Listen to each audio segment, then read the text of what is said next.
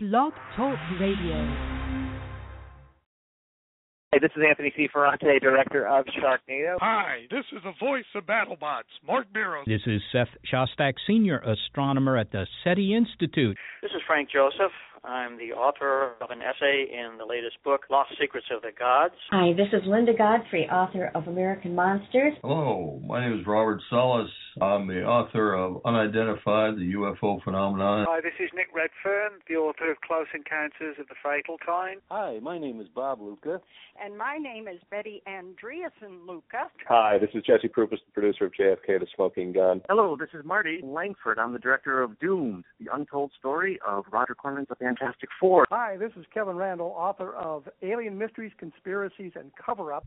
Hi, this is Tracy Roberts, founder of Positive Autistic. I'm Jeremiah Bomek, the producer of The Reel of Horror. Hi, my name is Bill Hall, author of The World's Most Haunted House. Hi, this is Micah Hanks, and I'm the author of the book The Ghost Rockets. And you're listening to Emmy on the Graveyard Shift Talk Show, blogtalkradio.com. Hello, I'm Annette McDougall for the Pop Show Network, here live from Hollywood Boulevard, minutes before the world is about to end. Fear, rage, panic, paranoia, and $20 baptisms offered on Sunset Boulevard are going to do nothing to change our fate. Yes, we're all going to die. We're all going to die in a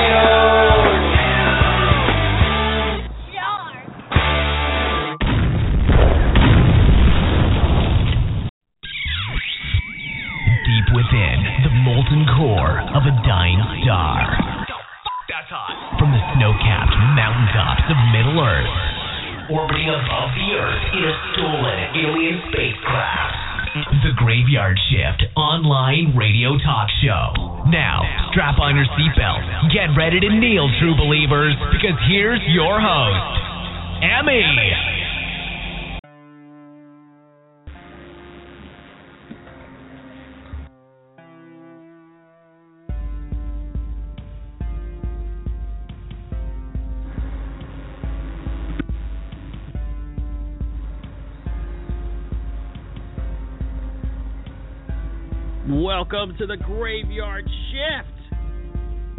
This is your host, the illustrious Emmy, and I am broadcasting to you live tonight, February 21st, 2015. And by the way, the awesome jam you're hearing right now, which I hope it's coming through clearly, is called Embodied by East Coast Raid, Holden Strianez and Ricky Mosher. Pretty damn cool if you ask me. I'm also going to be playing another new track by Holden and Daniel Edenfield of the Throne of Anguish fame, of course. I mean, why wouldn't I play something from our official show composer, right? Oh my goodness. You are listening to us on www.blogtalkradio.com/thegraveyardshift or on iTunes on the podcast directory. All you have to do is look for us. We are there. Make sure it's the newest one. Make sure. Because there is another one that's not as new. I don't know how to say that. We're the newest one. We're also the better one, by the way. And, I just realized I didn't say something that I always say. You are listening to the best talk show that ever has been, ever is, and ever will be. There you go. I was just informed that I did not say that by one of our fans. They just PM'd me. Private message. You know how that goes. You know how that goes. By the way, there's a lot of new stuff going on tonight, gang. I'm going to be,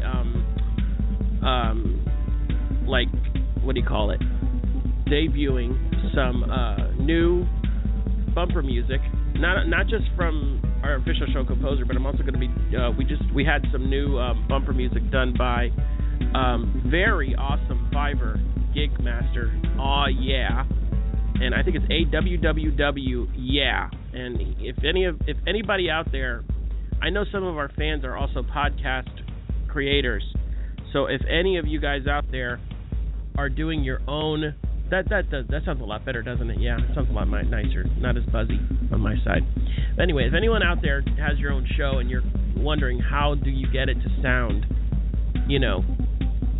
modern or, radio-y, I highly recommend going to Fiverr.com. That's Fiverr.com, and they have a ton of, peeps out there that do gigs. And, they're cheap, like $5, $10 or whatever, and you can have your own audio, and they do it for you. And really, the turnaround time is pretty awesome. I usually get mine done in 2 days tops. Sometimes even the same day I get it. Depends on what you ask for. The best thing to do is to have your script ready. So if you're going to do your own, if you want them to do like a bumper song or bumper music, make sure you have your script. So like when you heard... like when he said, deep within the molten core of a dying star, that's something that I wrote. And then he kind of did it his own. He did the voice on it, the voiceover. And you're going to be hearing more from him from Aw Yeah during the show. You'll be hearing some new stuff from him. So, I think you'll agree. It's well worth it. If you have your own show, I highly recommend it.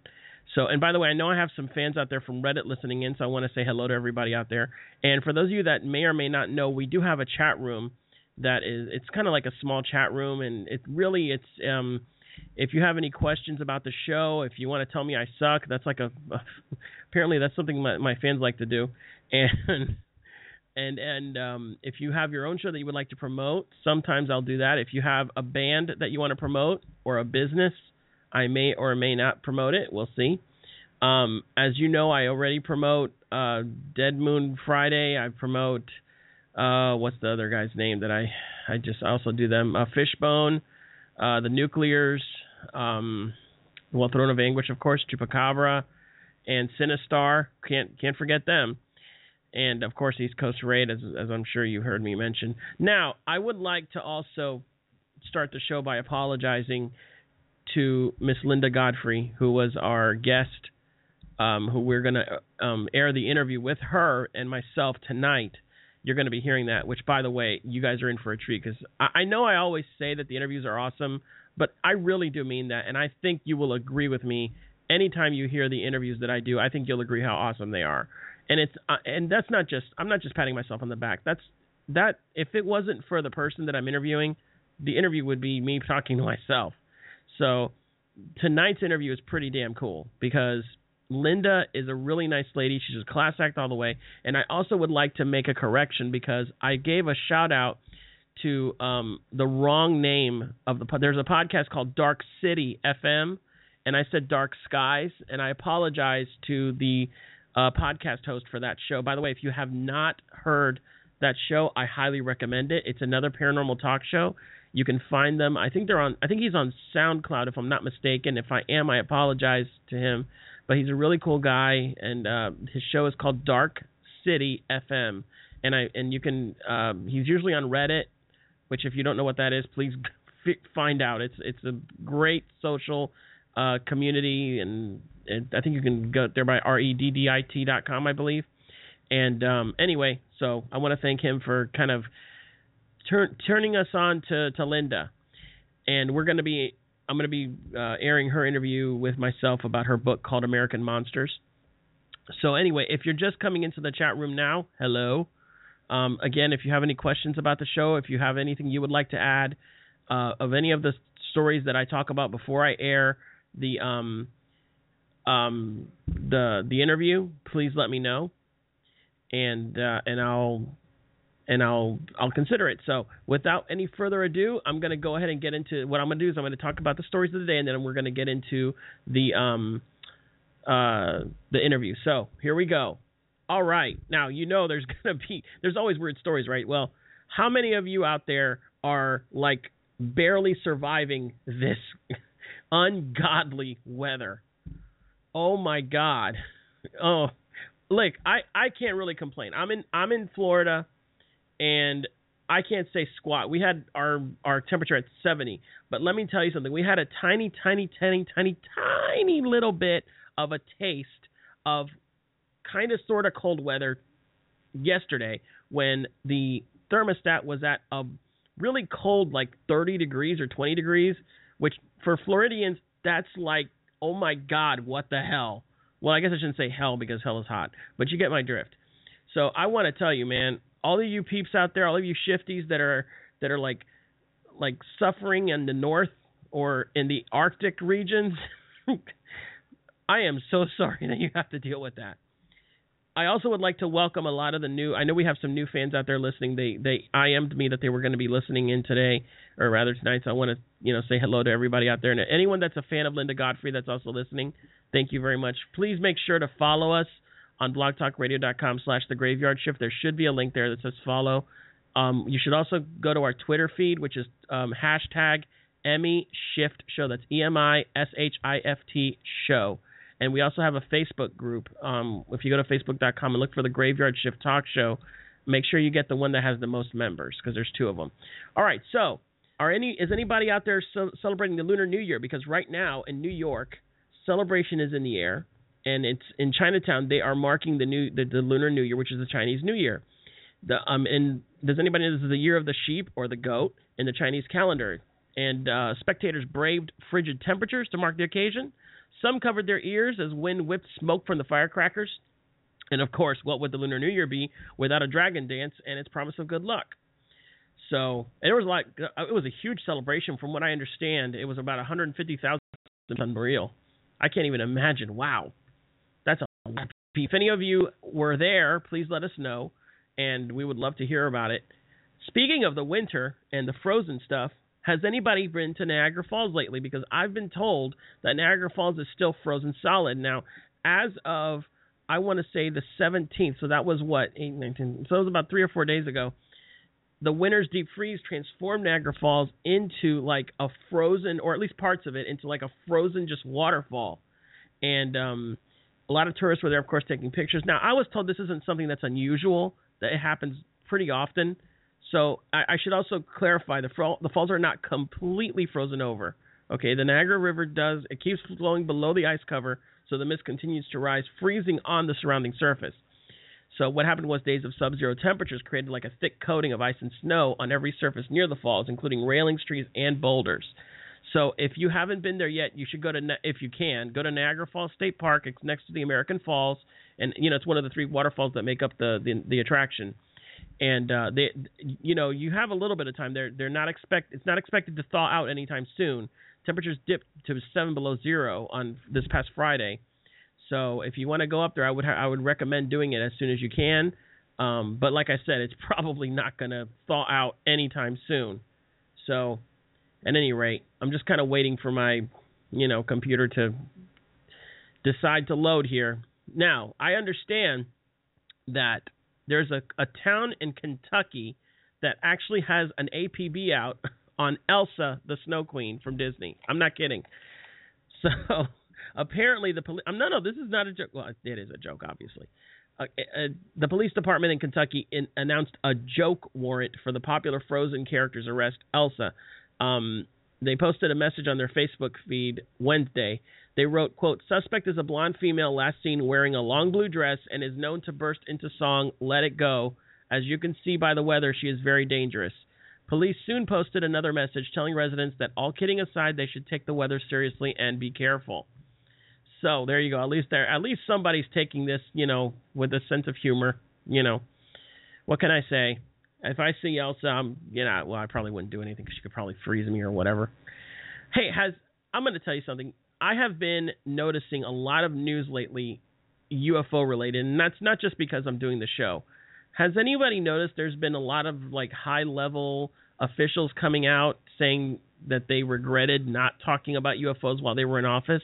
Well, if you haven't heard already, another outgoing advisor to President Obama has come out. John Podesta stepped down from his post on Friday, and then he tweeted that his biggest regret on leaving the administration was unfinished business regarding UFOs.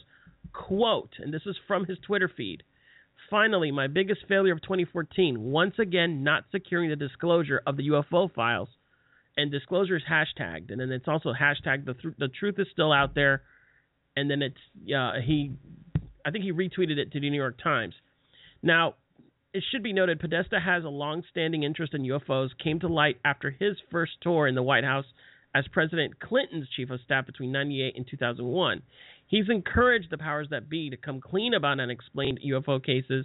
In fact, you can see a clip of it. I'm going to go ahead and tweet this to our Twitter feed. See, it actually helps to be following us on Twitter because you can see all these stories as I'm talking about them.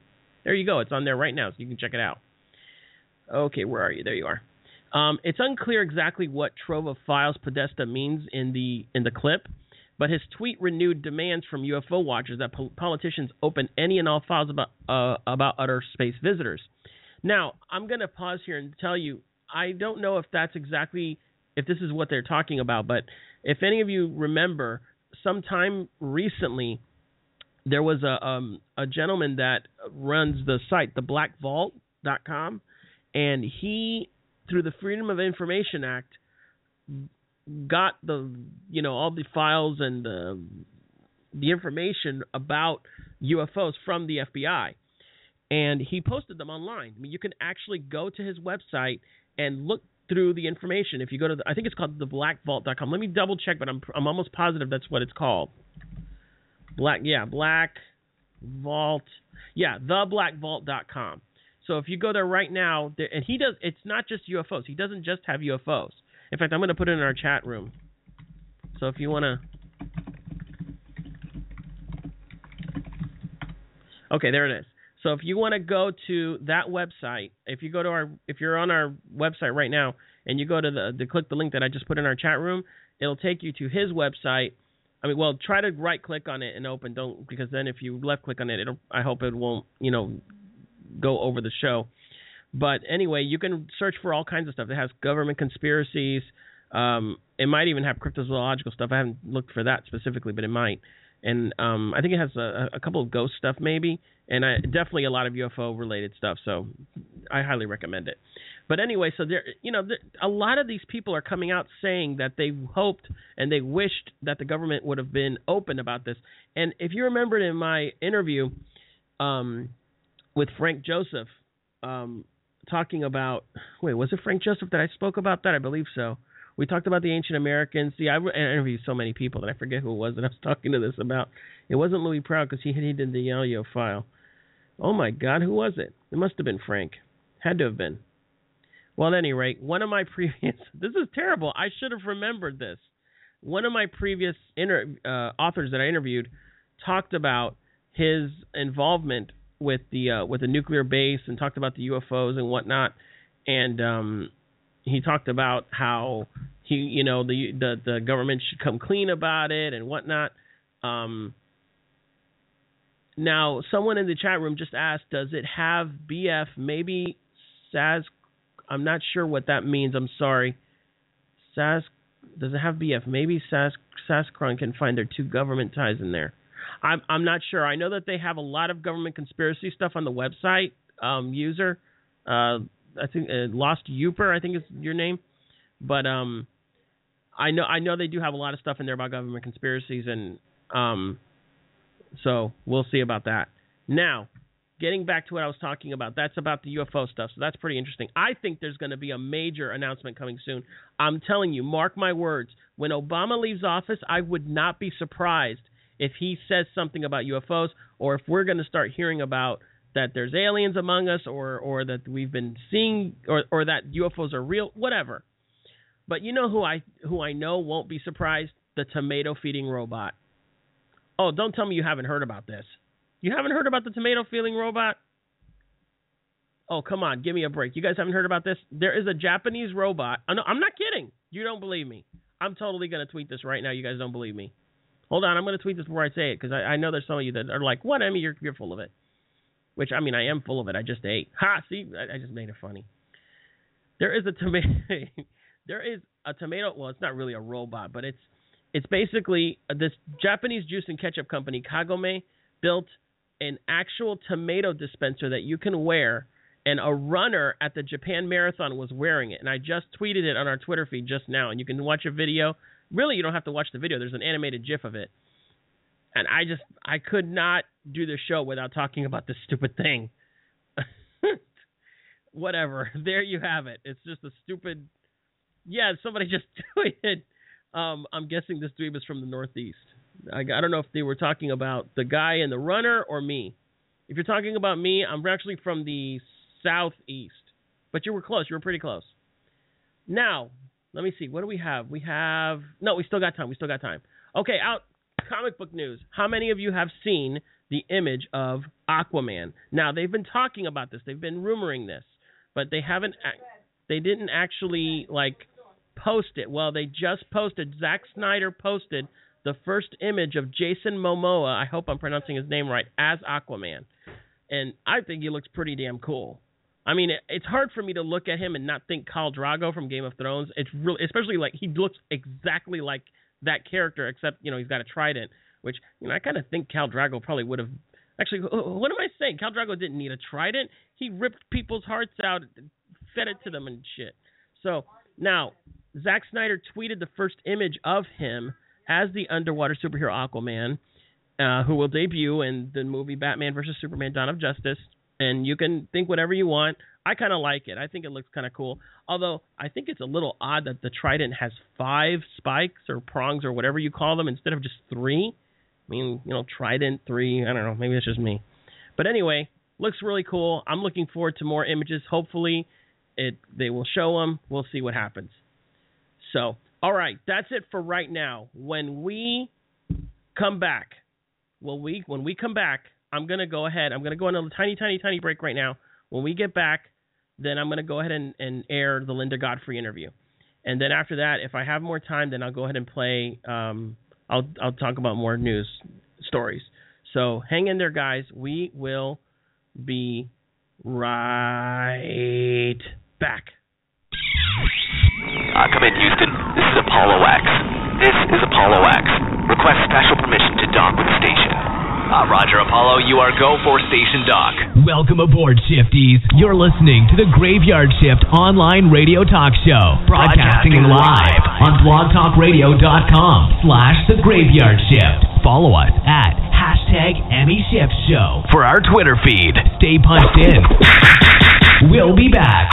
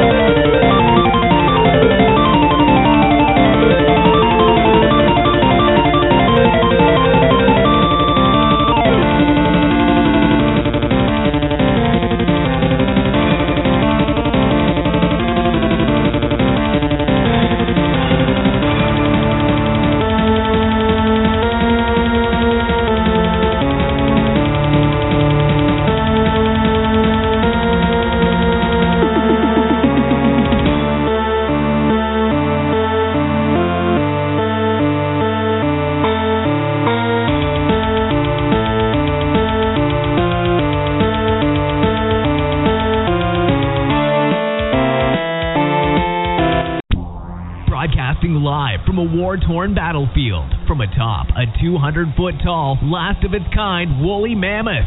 Driving a bunch of drunk zombies on their way to an all-you-can-eat super flesh buffet. Teaching a cat how to speak fluent Klingon. You're listening to the Graveyard Shift online radio talk show. And now, just finished from sucker punching your country's ruthless dictator, 'cause he's just that damn cool. Here's your illustrious host, Emmy. All right, ladies and gentlemen, welcome back. I am going to go ahead and play the interview between myself and Linda Godfrey. I've been having a little bit of confusion between myself and some of of our Shifty fans in the chat room, and I do apologize for that. Some of you may not be aware of this, but what happens on our show is that I actually I interview the author or the guest before I broadcast the episode. So what ends up happening is I call them or they call me at our home studio, and then we record the interview between myself and the author or the guest. And then during one of our upcoming episodes, I air the interview live. So that's why I say the interview is live, because I'm airing it during a live show. But Linda's not actually on the air live with us tonight. Like, in other words, one of you are not going to be able to actually talk to her live. And the reason I do this, I have had fans that prefer that, you know, the guests be live, and that's fine, and I actually like it better that way. But I have had the publishers that I deal with, and a lot of the guests have told me that they actually feel more comfortable with me airing the interview later, because they can be more casual, and if I need to edit something, and you can ask me questions, but you won't be able to ask her specific questions. But she did tell me, if you guys have any questions you want to ask her, please put it in the chat room. I can email her, and then I can either air the questions and the answers during the next episode, or I can put it on our Twitter feed. But as far as asking her live, no, I'm very sorry, but she is not live tonight. The interview is live, but not her. And I apologize if I didn't make that clearer before.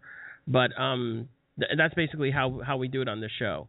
So when we had our brick and mortar studio and the other studio that we had, we were more we had a lot more open availability to have the guests actually flown in. We had guests actually fly in. Some of them drove in because they were in the state, and they would actually be in the studio with us while we were talking to them. But unfortunately, in this particular studio, we can't do that because of the space issue. And this particular the way that we do this here, we don't have the kind of budget for that. So it actually works better for them, for the guests, if we air the interview live during one of the episodes. At any rate, I still think you guys are going to love the interview. I had a great time doing it. Linda had fun doing it. Without any further ado, I know you'd rather hear her talking and me anyway. So here it is, the interview between myself and Linda Godfrey. Enjoy. And please do ask questions if you want during the chat. If I can't answer them, I will. If not, I'll send it to her. Here we go. Ladies and gentlemen, I am on the air right now with the illustrious, the lovely, the beautiful Miss Linda Godfrey, author of American Monsters, A History of Monster Lore, Legends, and Sightings in America. And I got to tell you, I am pretty excited about this. Of course, anyone who knows Linda knows that she is not an amateur when it comes to this subject. Not in the least. So I would like to introduce her to you. And hello, Linda. Would you like to say hello to the Shifties out there and everybody out there in Radio Land? Hello, Emmy, and all the Shifties. I'm really pleased to be with you. Well, we're very, very excited to have you today, Linda. So I got to tell you, I was really excited when I saw this book out there, and I was like, wow, this is really cool, because I'm a fan, of course, of cryptozoology myself, and it's interesting because there are, of course, quite a bit of books out there about cryptozoology by a number of authors, and someone might ask, well, what does Linda bring to the table? What is so different about her take on this? So if someone that's not familiar with your work were to ask that question, could you tell us a little bit about yourself and what you bring to the table on this subject? Well, I'm probably best known for the unknown upright canines. Some people like to call them werewolves. I prefer the name Dogmen or man-dog or unknown upright canine because I don't think that they are traditional werewolves. But I've written a number of books on these creatures, and that started back in 1991-92. So I've been doing this for something like 23 years. And even after all of this time, I'm still getting reports from all over the country on them. But the interesting thing is that right from the very beginning, people started kind of classifying these unknown animals as something that all should be reported. So I began getting reports of Bigfoot, large flying birds with 20-foot wingspans, odd things I couldn't even identify. And having started as a newspaper reporter, I just sort of thought it was my duty to keep track of all of these, even though they didn't fit in my books about the Dogman. Sometimes they fit in a few of the other things. I did several books in the Weird New Jersey, Weird U.S. series. I co-authored Weird Wisconsin and then did Weird Michigan. So some of them fit into those. I did another book called Monsters of Wisconsin where I got some of the weirdo monsters from this state in, but I still had all these other ones from other states. And it began occurring to me, you do something for this many years, and you start thinking about what you've got as a whole, and I realized that not only had there been a lot of other work by excellent cryptozoologists on different things like Mothman or the Bigfoot and that sort of thing, but that I actually had a bunch of my own reports that people had sent to me. I shouldn't say my own because I considered that they still belong to the people, but ones that were in my collection is probably more accurate to say.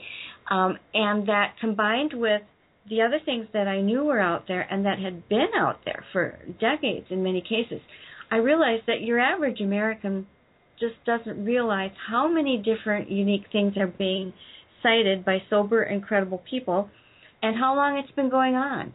And what I wanted to do was put a book together that just kind of hit on the breadth and the depth of this sort of infestation, if you will, of really weird, unknown animals that are out there.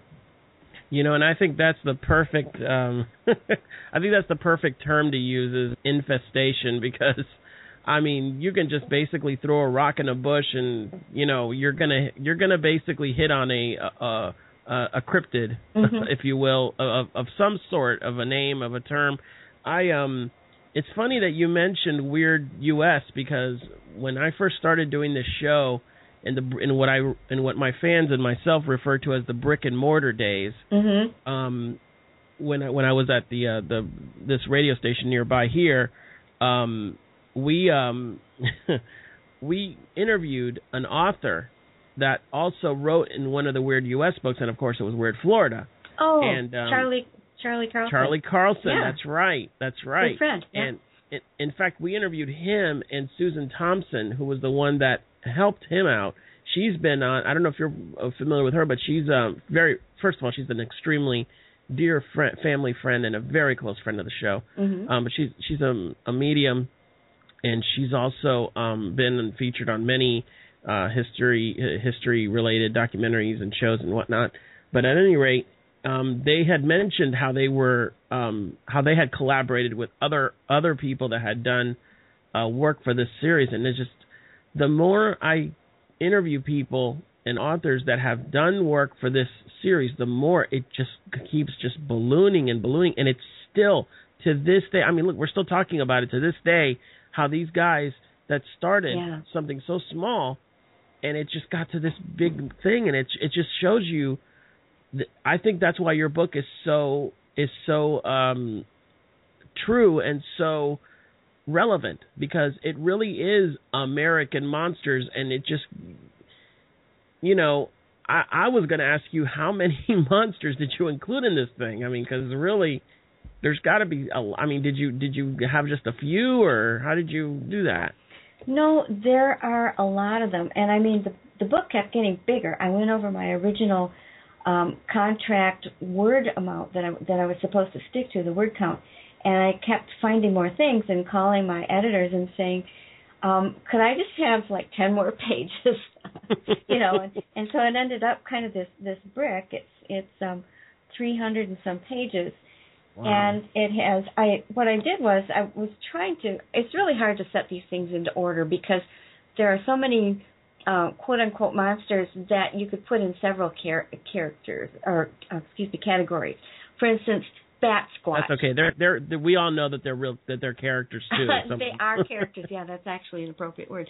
Bat Squatch is one of my favorites because, especially for purposes of this illustration, because you've got this bat wing-like exterior, and then you've got sort of a humanoid furry thing that some people describe as wolfish on the inside, flying the thing, and it can walk on two legs or it can take off and fly. So is it a land creature, an aerial creature? It's really hard to figure that out. I put it in the chapter on flight, but I basically have monsters by air, sea, and land is how I divided it up, just for the main designations. And then inside of that, it just kind of goes wild. Wow. Well, I mean, man, that sounds like a Halloween costume gone wrong, for one thing. Yeah. Bat Squatch is actually my hands-down top favorite name for a cryptid. I was just going to say, I love that name. I was going to say, wow, that's a really cool name, Bat Squatch. Yeah, it was coined by an early witness in Tacoma, Washington. And I actually talked to and it was coined by the witness and not the newspaper writer who broke that story, but I tracked down that newspaper writer and talked to him, and, he said this was a very well thought of young person, and he really believed his story that he told about seeing this giant bat-winged thing, with these, big eyes and the furry body. And the weird thing is, you kind of expect something like that out of Washington State, where it's on the ocean and they've got large numbers of Sasquatch sightings and so much wild territory, the mountains, regions and everything, the great forest. But Bat Squatch has been seen by several small unrelated groups over downtown Chicago and in Pennsylvania and Ohio. We had one incident in Wisconsin here that I dubbed the man bat. And so this is something that's not real well known with the public, but is quite prevalent and widespread. But no bat ban, though. We're not seeing any child going around dressed up with an R on their chest. They're not fighting crime, right? No Batman, no Robin. Oh, jeez. See that's what upsets me, Linda. We get all these crazy, kooky creatures all around, but no Batman, no Superman. What's going on here? Well, I have to go back again to Weird, Michigan. I did find a Captain Jackson in Jackson, Michigan, who was that hometown superhero who literally had a superhero outfit, and so did his girlfriend and his daughter, and they would accompany him and go around checking things out and keeping things cool in downtown Jackson, Michigan. Kidding? No. How's about that? Yeah. That's interesting. But he's not in the monster book. Sorry. No, that's okay. So basically, what we're looking at here is just a compendium. It looks almost like a compendium of monster lore, right. and monsters. Obviously, I'm sure judging from what you said, there's no way you could have included every single one of them because there's just so many. Right. But your experience in the field, which is really, really rather startling and very, very impressive, by the way. Lends to a very good book and a good diatribe on this. And it's funny, Linda. Whenever somebody that is not familiar with this subject, and we have fans of all types that listen to the show. We have listeners of all types. In fact, a good friend of mine that does a show called Dark Skies. I think you were on his show. Mm-hmm. In fact, yeah. We kind of share similar audiences, and we kind of have this really amalgam of amateurs that are just getting into the field, that are just wanting to know more about it, or someone who's maybe been into it for a little while, and then we have experts, they call themselves experts, and then people who actually go out there and take pictures and send it to us. And one of the things that I've discovered is that there's a lot of similarities between, whenever they describe these creatures. For example, Bigfoot, it's always the same kind of description. It's always the same thing. Oh, I see something bipedal, such and such height with, hairy, physique and, looking like an ape or a man and this and that.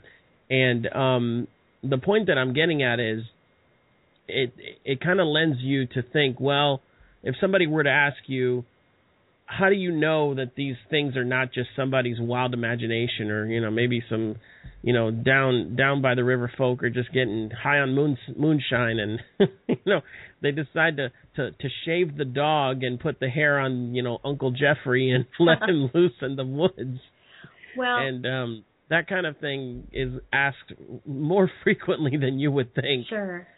No, I understand that, and I think it's natural to be skeptical of things you don't understand.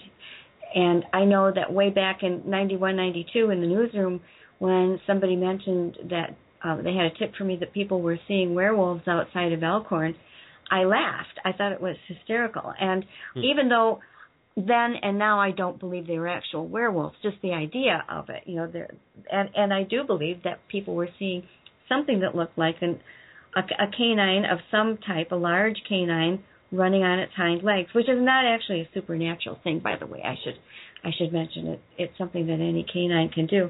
But I do believe that people should think of the alternatives, because there are, while I believe that there are lots of very valid cases, there are many misidentifications. Sometimes you have hoaxes. Sometimes your eyes could be playing tricks on you, especially, if it's nighttime, it's often very hard to see. And, if somebody just writes me or calls me and says, well, I rode by this woods and I saw this tall furry thing through the trees, I wouldn't count that as a sighting, because you can't get any concrete details from it. You really don't know what they saw. It could have been anything from a bear to a horse to whatever you could think of. But there are, let's just take Bigfoot for an example.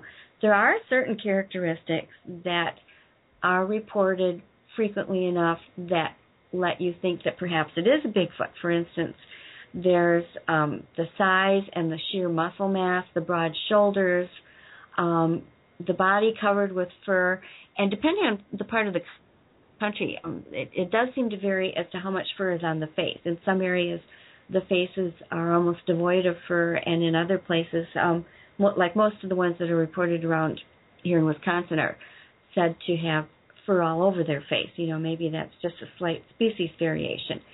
But the body shape, the fact that the arms are much longer than human arms and they move differently, the fact that it is bipedal and flat-footed, so that even if it does try getting around a little bit on all fours, which they're sometimes said to do if they think they're being observed, they don't look like a natural four-footed animal. It would be more like a human. If you bent over and tried to walk on your toes and your hands, your rear end would be kind of up in the air. It won't look like say a deer or something like that. Right. That's meant to walk that way. Right, yeah. Right. So there are certain things that, the tracks are certainly unique. They're much more human-like than any other track that you would see in the woods, and I've seen a few myself, and I can attest to that. So there are these general reasons that you can think that, yes, this was a Bigfoot and not Uncle Eddie in a gorilla suit. And, let me say a word about that, too, because I've gotten right from the beginning lots of fake photos. People will send me a picture and say, I saw this, and it's obviously Cousin Lenny in, say, a werewolf suit or a Bigfoot suit standing in a cornfield, and they're hoping enough of it will be hidden. But the thing is, especially if it's moving or running, it's really hard to pull off the illusion that there's an animal musculature and not a human musculature under that suit and running it, because we're very attuned to pick out others of our own species and animals of prey. I think this is hardwired into us from the beginning as sort of a species preservation, that if you see some kind of animal or shape you don't recognize, witnesses will tell me this time and time again. They'll say, immediately this flip chart was going in my mind. You know, I'm like, is it bear? No. Deer? No. Wolf? No. Zebra? No. You know, going through the entire litany of things that this thing could possibly be until they realize it's something that they can't identify, they cannot categorize, and that's when people are usually panicked and run or do whatever they can to back up slowly, get out of the area. Right. Well, yeah, definitely, because you don't want to be there when it gets back. You know, and you're right. There is a big, huge difference between a person in a monkey suit and an actual cryptid. And I don't know if you're familiar with the story that occurred recently down here in good old Tampa, Florida, of this person that purportedly captured a picture of, we call it the skunk ape, but it's just another Sasquatch kind of creature that was looked like having a nice little swamp bath in our Lettuce Lake Park. Well, I actually went to that park, and I saw the swamp that he took a picture in. Guess what? What? It wasn't even deep enough for anybody to put their wrist in. Well, good for you that you went and checked that out. Yeah, and I mean, it's like, I thought, well, unless this Bigfoot has like an inch high torso, I mean, you know, and legs, there's no way. Yeah. And man, now you want to talk about a mysterious creature, that would be one hell of a mysterious creature. Exactly. Yeah. You know, so, you know, I think that, and besides which, if you saw the picture, it looked so fake. Yeah, it was pretty much making the rounds on the internet. Yeah. And so, but I mean, you know, that's just, I'm guessing, I'm using that as an example of, you know, obvious fraudulent pictures. And then you see stuff like, you know, I mean, like the Wolfman pictures or the Dogman pictures or even the Mothman stuff that's really out there. I mean, that's when you're getting into kind of like the supernatural kind of thing. And, you know, that there's no way to deny that there's something else going on there. Right. Now, getting into this is really interesting because you have that kind of, that cutoff where you have natural cryptids that are connected to a natural species, and then you have something that's not connected to anything natural that nobody knows what it's connected to, and it might even be supernatural. My question to you would be, do you think that all of the cryptids that are out there are connected to some kind of natural offshoot, maybe an evolved species that we're not familiar with yet, or do you think there is a possibility that there might be cryptids out there that do have some kind of paranormal, supernatural connection, maybe even extraterrestrial connection? Well, you know, this is the giant can of giant slobbering pink worms that giant can of monstrous worms that really get you into trouble. That sounds really tasty, Linda. I just ate, okay? Okay, I'll try and hold it down. It's the question that just divides so many people, you know, and you can go to either side, and the people who are completely flesh and blooders, who believe that every cryptid is some type of natural animal that's been hiding out, maybe even is prehistoric in nature, and just somehow a few of them managed to survive, or, you know, whatever the explanation is. And to them, everyone who believes that there might be such a thing as interdimensional portals, although our top physicists are now have been saying for actually over a decade that at least the mechanical ability to do this is there. Whether the creatures are doing it or not is a different question, but it is theoretically possible that it could be happening. But anybody who believes that is the lunatic fringe. That's the word they use. And then, of course, the people who believe that everything is coming from either outer space or underground or interdimensional portals. They called the other side closed-minded and unscientific, and I just always believe the truth with something like this that's so complex has been going on since recorded history began. That's so worldwide, has got to be more complex than one simplistic answer. Maybe there are some. I think that, the Bigfoot is, to my mind, the best candidate for something that is a natural creature that may have been some primate that developed here in North America. Many people think it's Gigantopithecus revisited or mutated somehow. There are lots of ideas for that. And I have to say that I had my own encounter with what I'm pretty sure was a Bigfoot, that I watched it from maybe a few hundred feet away tear a 35-foot long, 7 to 9 inch diameter living branch off of a living oak tree, both heavy foliated with bright green leaves, right in front of my face in 2 snaps. And the first time, I know it wasn't, the weather or the wind doing this, because it was perfectly still. There had been no storms. And it took 2 motions to do it. In the first motion, it twisted it horizontally until it was actually pointing at me. And then in the second one, it tore it off. And this was after going through some series of tree knocks and hearing big rustlings and that kind of thing. And I went back with people, a couple of people, trusted friends, because at that point I had run, because I knew it took something huge to do. I can't imagine the force, the torque that it took to twist that size of a living branch.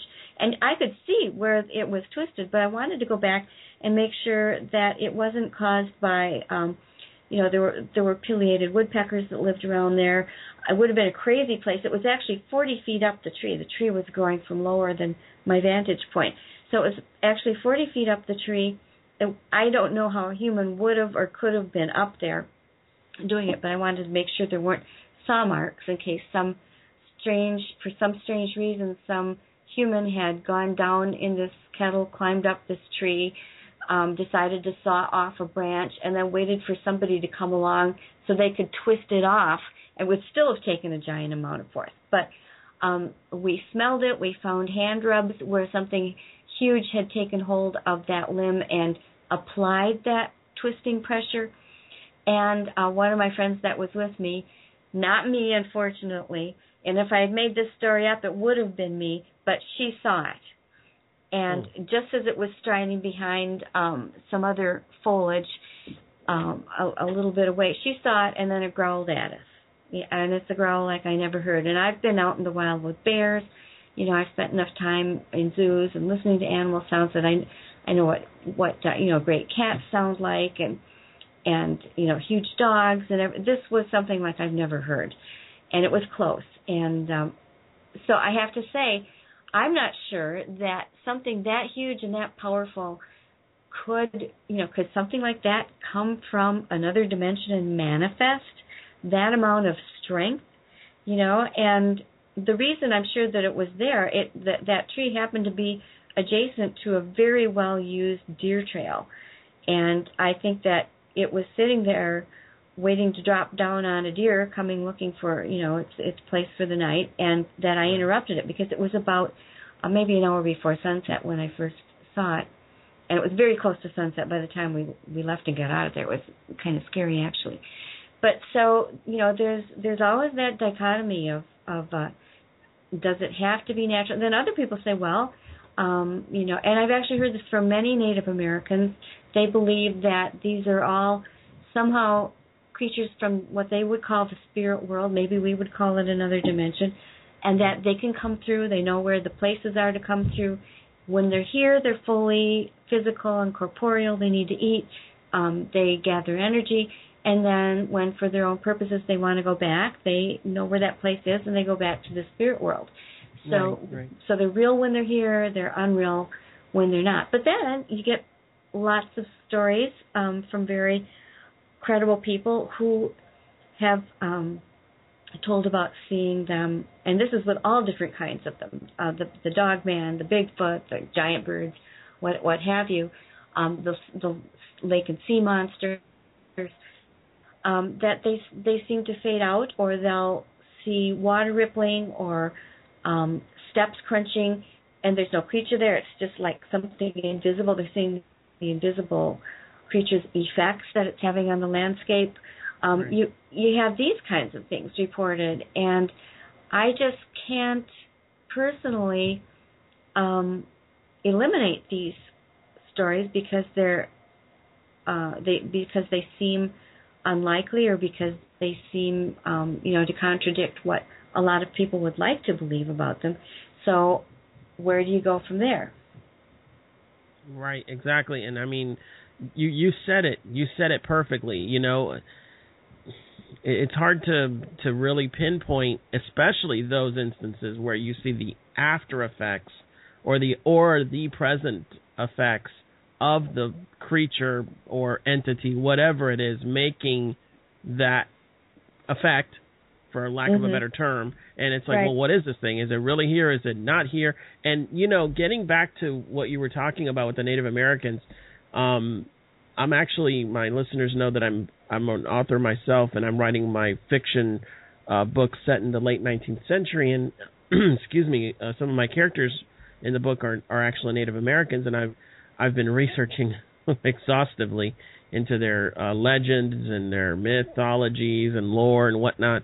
And I've actually spoken to several of them, and we actually, of course, we got to talking about Sasquatch and whatnot.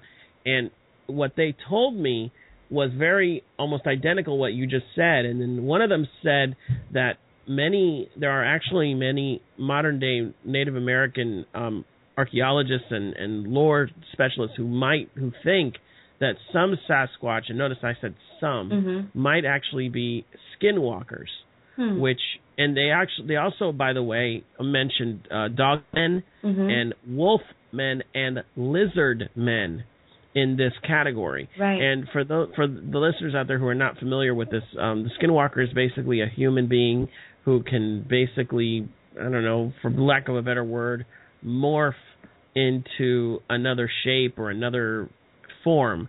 And this, there's a lot of debate on when this happens and what are the limitations and whatnot. I know that sounds like something out of a comic book. And, hey, all of you comic book artists out there, here's an idea for you, if there isn't one already. But, that's another thing to consider. And maybe one of the reasons why a Sasquatch has never been actually caught right in the, in the buff out in front for all. I mean, think about it for a second. Think about this for a second, Linda. How long have we had cameras and a way to capture on film these creatures? And for all of this time, we haven't actually gotten a full-on visual of it. All we've gotten is shaky cameras and blurry images. Not all the time, but, and most of them are. I'm sorry? Most of them are, maybe with the exception of Patterson-Gimlin, Right. But. Right, exactly. And there are exceptions. But, for the most part, no one and of course, if there were, then we wouldn't be having this discussion because it would be a discovery. Right. But, what the Native American told me was, well, maybe one of the reasons is because the Bigfoot sees the human being and changes back into a person, or maybe Bigfoot sees the person and then they change back into a person's form or maybe another animal form. And there you have it. So, I mean, there's a lot of different explanations. There's a lot of different things that there could and could not be. Now, let me ask you this. You mentioned earlier that the bat squatch is probably your favorite or one of your favorites in the book. What would I'm very curious about this dogman fascination that you have now. What is the difference between a dogman and a werewolf? Because to me it would seem like almost the same thing, and I apologize if I'm sounding like an amateur saying that, but it's really one of the first times I've ever heard of that. No, not at all. When people say werewolf, they're generally in their own mind referring to the traditional Hollywood style thing where Lon Chaney is sprouting fur and whiskers, or you can move it up. It gets a lot better special effects later on, where you can see the muscles popping and growing and the fangs expanding, and physically transforming bone and muscle and corpuscle, and DNA from one species to another, two very different species, I might add. And that is not what I think is going on in most of the cases. Probably at least 90% of the Dogman type cases that I receive reports on don't have it doing anything that is necessarily supernatural. It's running or walking on its hind legs oftentimes. It may be using its forelimbs then to, say, carry a deer carcass or to be holding some carrion in an unusual way. It may, because it's standing up even-eyed with people, it looks them in the eye and they feel that it's intimidating them in a way that most natural animals wouldn't. But none of those things are necessarily supernatural. Any canine, in fact, just about any mammal, can walk and run on its hind legs if it is trained and or motivated to do so. They just don't usually, because it's not really how their skeletons are put together and intended to work. They're most comfortable on forelegs, but sometimes, they're missing forelimbs, or, an animal is trained for, a circus or performance or something, and you can see that they really can do this. So I don't like to infer that something is one way or another if there isn't any evidence. And if the creature isn't doing anything overtly supernatural, it's not sprouting little wings or glowing or anything like that, then I don't like to say, well, this had to have been a supernatural occurrence. Now, there are some. I have a really fascinating one that I've been looking into and conferring with the person who, I'm thinking it was Mississippi. Actually, he drew me a very good sketch that I just got the other day, who was driving along, and no, I take that back. I'm sorry. It was in northern Pennsylvania. He was driving down from New York. And along this very hilly area that he was coming to, he could see a light coming down this hillside. And his first thought that it was an ATV, but it looked kind of funny. It was bright enough to really catch his attention, but not identifiable. And when it got down to the road, he had slowed down because he thought, wow, there's some guy is gunning down the mountainside in his ATV, and he's going to come right across the highway. And well, he was right. It came right across the highway, but it was an upright canine creature with glowing fur. It was completely giving off this light as if it were bioluminescent. Huh. And, this is the kind of story that you go, okay, this is so weird. And I've been talking, and usually if somebody's playing, trying to pull one over, they haven't got it totally thought out.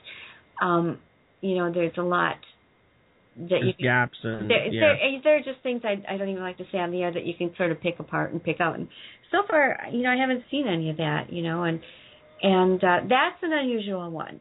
And yet, I'm not even positive that is a paranormal one. A bioluminescence is something that occurs in nature, but it just doesn't usually occur in a canine on a mountainside in northern Pennsylvania. It's just a very unless the canine has been kind of raiding his owner's reefer farm there. I don't know.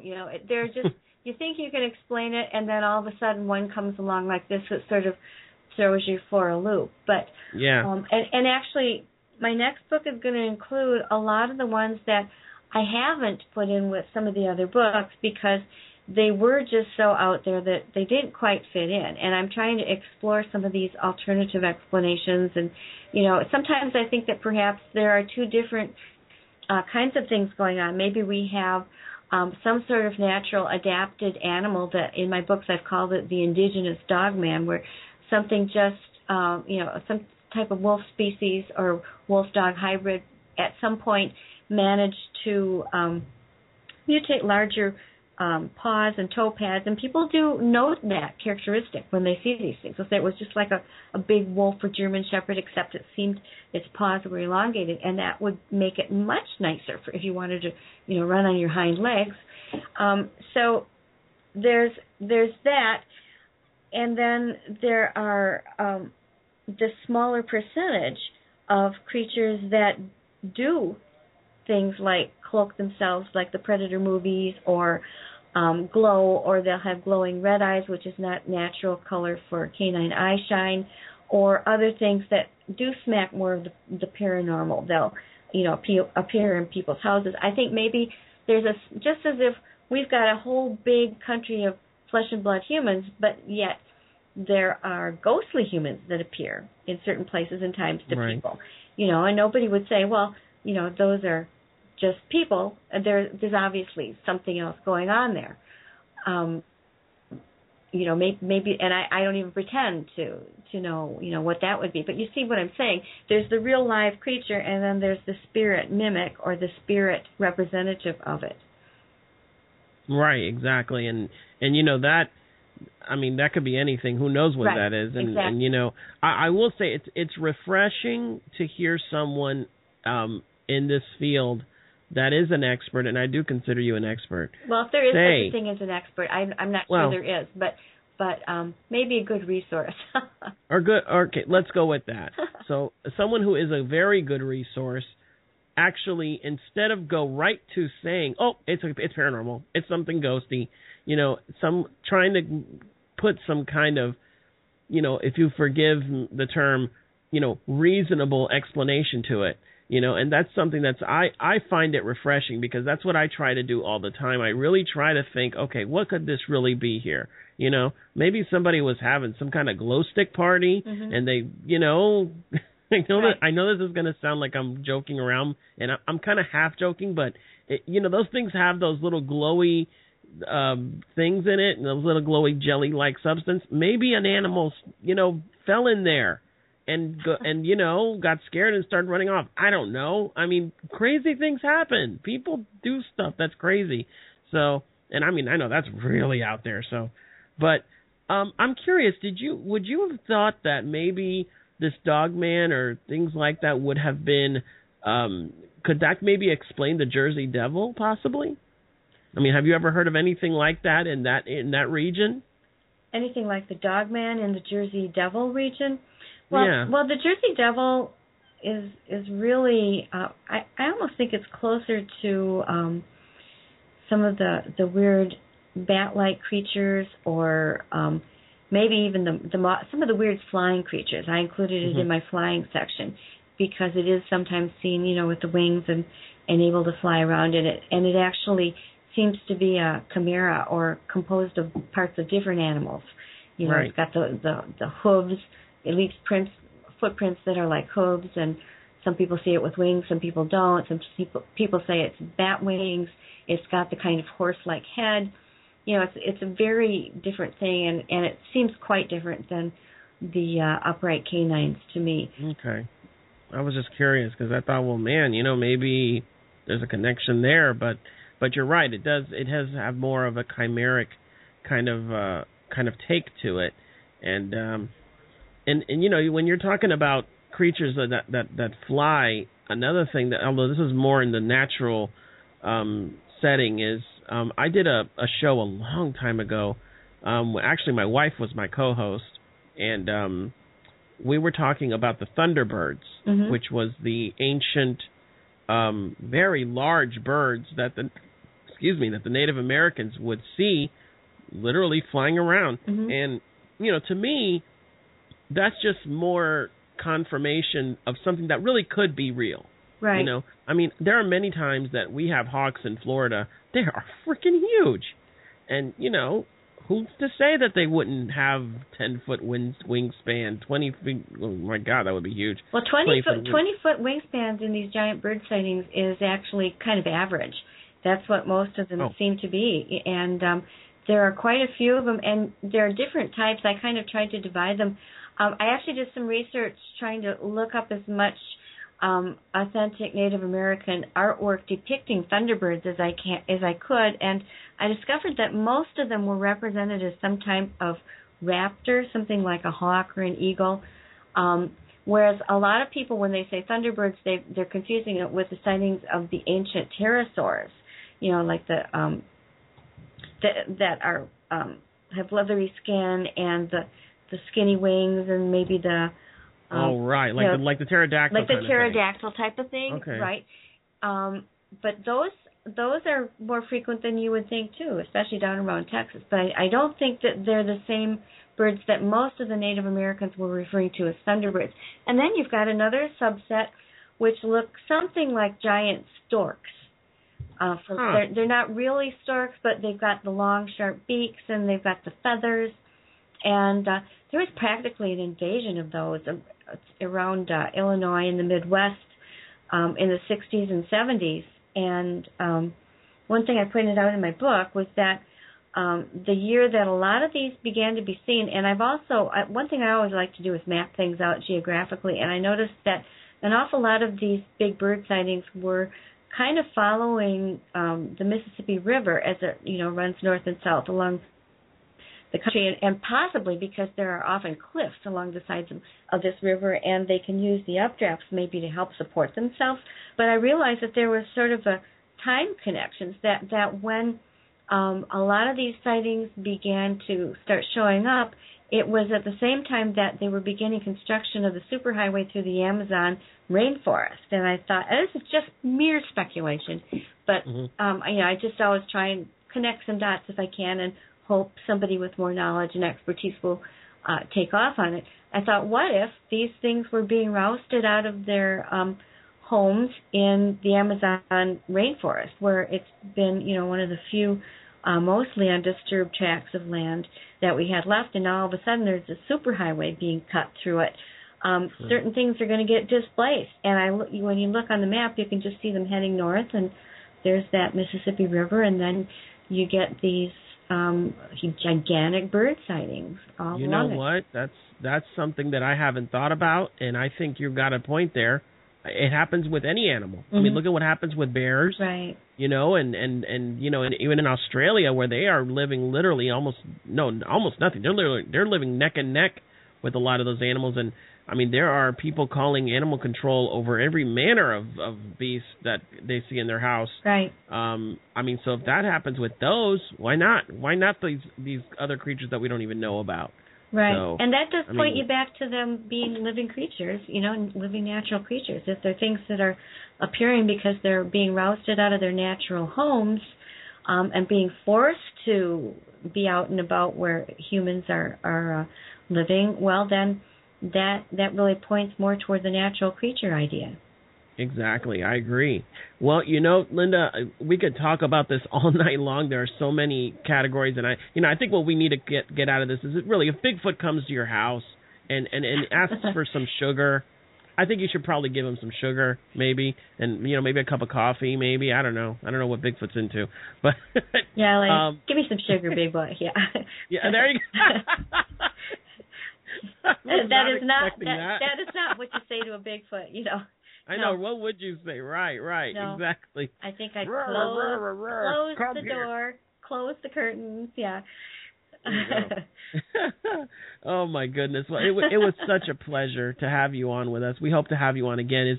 Are there any other books coming up that we should know about? I know you said you were working on one particular one that was coming up. Yeah, it's one that is just getting it's underway. I'm writing it. I'm under contract with Penguin Random House again, my publisher of my last several books. And it's just going to take a turn to explore some other areas because, I always like to say if you're not looking and examining the things that, not just those that are comfortable to you, but those that are somewhat uncomfortable, but there's reason to go there and look at them. If you're not looking at everything, then you're just kind of going along according to your own biases, and that is not true investigation. Right. You need to be open. You need to be open to anything that's possible.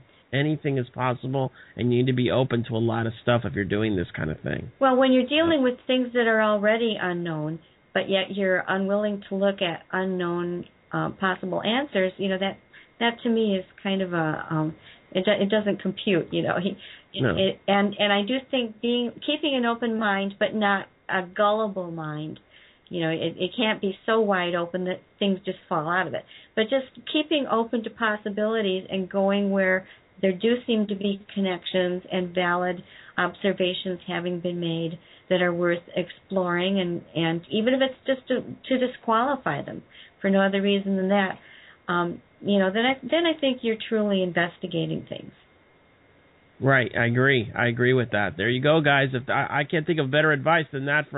It's funny you said this, because many of my of the Shifties out there, which is the kind of the cutesy name we give our fans, and they actually came up with it themselves. They've asked some advice of if they wanted to get into this field of writing in this field, what would be some good advice? And I think you just gave some invaluable advice just there.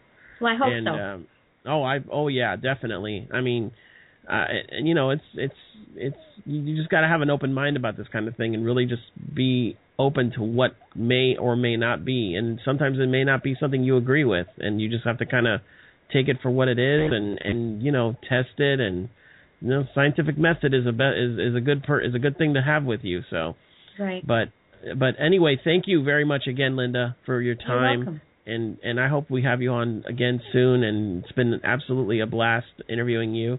And you stay safe out there. If you see something else, breaking branches, you run for it, girl. Well, thank you. And if anybody wants to get a hold of me to report something, they can just go to lindagodfrey.com, and you'll see a place where you can get a hold of me and report it. Wonderful. And if they want this book, all they have to do is go to any bookstore. It's called American Monsters, A History of Monster Lore, Legends, and Sightings in America by Linda Godfrey. That's Godfrey. Actually, it's Linda S. Godfrey, Godfrey. Or you can go to Amazon.com and purchase it there. And are you going to be doing any book signings anytime soon, or any like personal appearances that anybody should know about?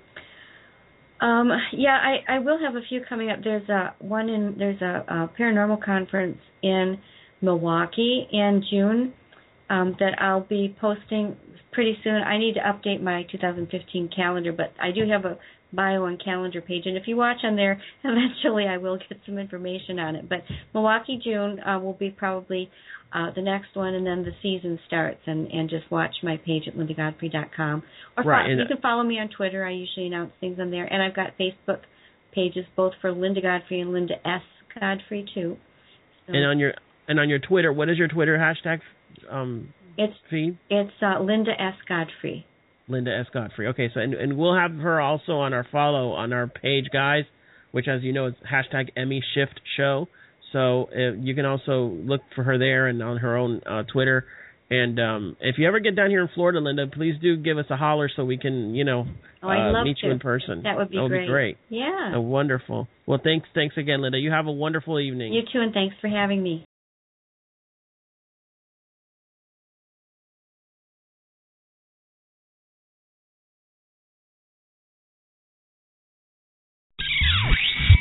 Come in, Houston. This is Apollo X. This is Apollo X. Request special permission to dock with the station. Roger, Apollo. You are go for station dock. Welcome aboard, Shifties. You're listening to the Graveyard Shift online radio talk show. Broadcasting live on blogtalkradio.com/The Graveyard Shift. Follow us at #EmmyShiftShow for our Twitter feed. Stay punched in. We'll be back.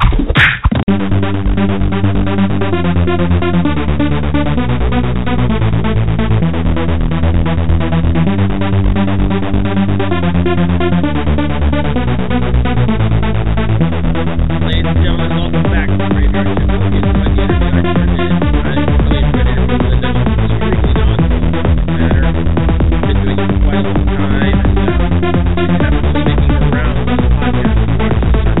Like I said, she was just on Dark City, Dark City FM show, and you can pretty much go to her blog, lindagodfrey.com. You can find out, and I think I found the Facebook page. You can find out what else she's going to be on the air about. So right now you're listening to one you've probably heard me play before, which is the nice, awesome song by Janet, from Anguish, Janet, Field the Show, official composer and musician. So that's going to be about it tonight, ladies and gentlemen. I'll end the show right now. By the way, I don't know what I mentioned, but some of our new listeners were not, they weren't. I sometimes forget that we get new listeners every week. And by the way, which if I haven't mentioned yet, we have 45,000 plus fans, which, oh my God, that's freaking awesome. I want to thank all the Shifties out there for making us an extremely popular talk show. It wouldn't be the best talk show that ever was, is, and ever will be without you guys. So I want to thank all of you for making us that big. And I know sometimes we get new listeners out there and they're not really familiar with the format. That's my fault. I should come out with something every week to kind of introduce the show for those of you who don't know how we do it.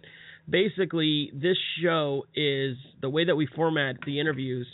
I record the interviews first between myself and the guest, and then I air that interview during one of the upcoming episodes. Some of the the listeners were not clear about this, and I do apologize. That is my fault. I should have said something first.